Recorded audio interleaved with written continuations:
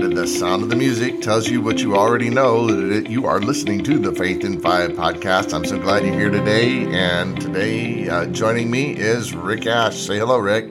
Hello, Rick. I knew you were going to do it. I thought you asked it. That's the oldest gag in the book. Right. You got to come up with something new. So anyhow, you can't teach an old dog new tricks, so I think we're out of luck here. Yeah, I'm not even going to touch that. I'm going to be kind today. Oh, is that a new thing for you? A new thing, absolutely. Wow, ouch. So today I just want to go back and take a look at one of the most interesting characters, who the very least is said about him, but he's still an interesting character, and that is Enoch.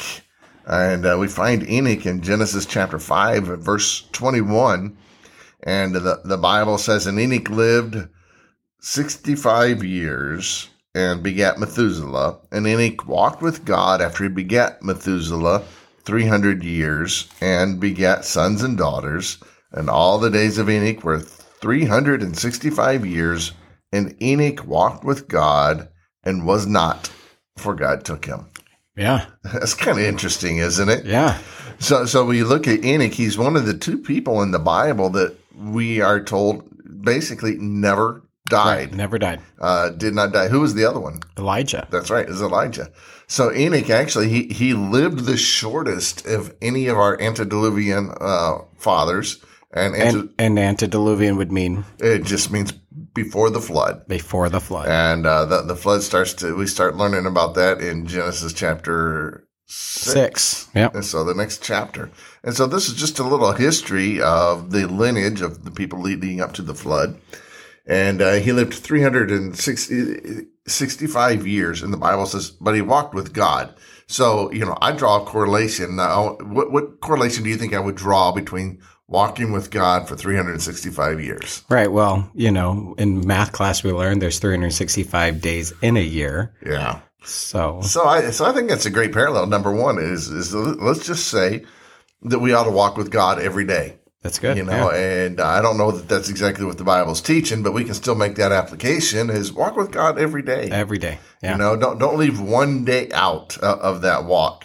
But here's some things that I learned. Number one, I learned about dedication, because he was walking with God, and he dedicated himself to God. He may not have lived a lot of years, but all of those years belong to God. Yeah. I think about it. I've got a niece, or not a niece. I've got a cousin by the name of Angela. But Angela's been with the Lord for a long time. Sure. Her and her family were missionaries to the Philippines, and Angela, there was an accident. She fell out of a treehouse, and she died at the age of 9. Oh, that's horrible. So she didn't have very many years. But in those years, she had a heart for God. Okay. And maybe we'll talk about a verse that she left on the door in another podcast. It'd be a very good idea, very good thought. But she would do things. She'd go out with her dad. He'd do some street preaching in the Philippines, and he'd pass out gospel tracts and invite people to church. And even though she only had 9 short years, every bit of those years she had given to God. And then I noticed the direction. So there was dedication, but then there's direction. He walked with God. Right. Right. So wherever God was going, that's where he was going. I want to be where God is. Yeah, absolutely. And of course we remember Jonah, who kind of went the opposite direction. Yeah. And it didn't work out well for him. Yeah, it worked out well for him. Hey, and then so his direction was good, but then also his destination, because it says, and Enoch walked with God, and he was not, for God took him. Yeah. So he went to be with God. And so even though there's just a few short verses there in Genesis about Enoch, we learn some very important things that we can all apply to our lives, and that is our dedication, our direction, and our destination. And so I want to live my life like Enoch. Yes. And have all of those things in order. Rick, tell folks what they need to do. Yeah, make sure you like and subscribe to this podcast. Share it on your social media platform as well. And you can reach out to us with comments and questions at info@faithin5.org. You bet. Hey, we'll see you tomorrow, folks. God bless you all.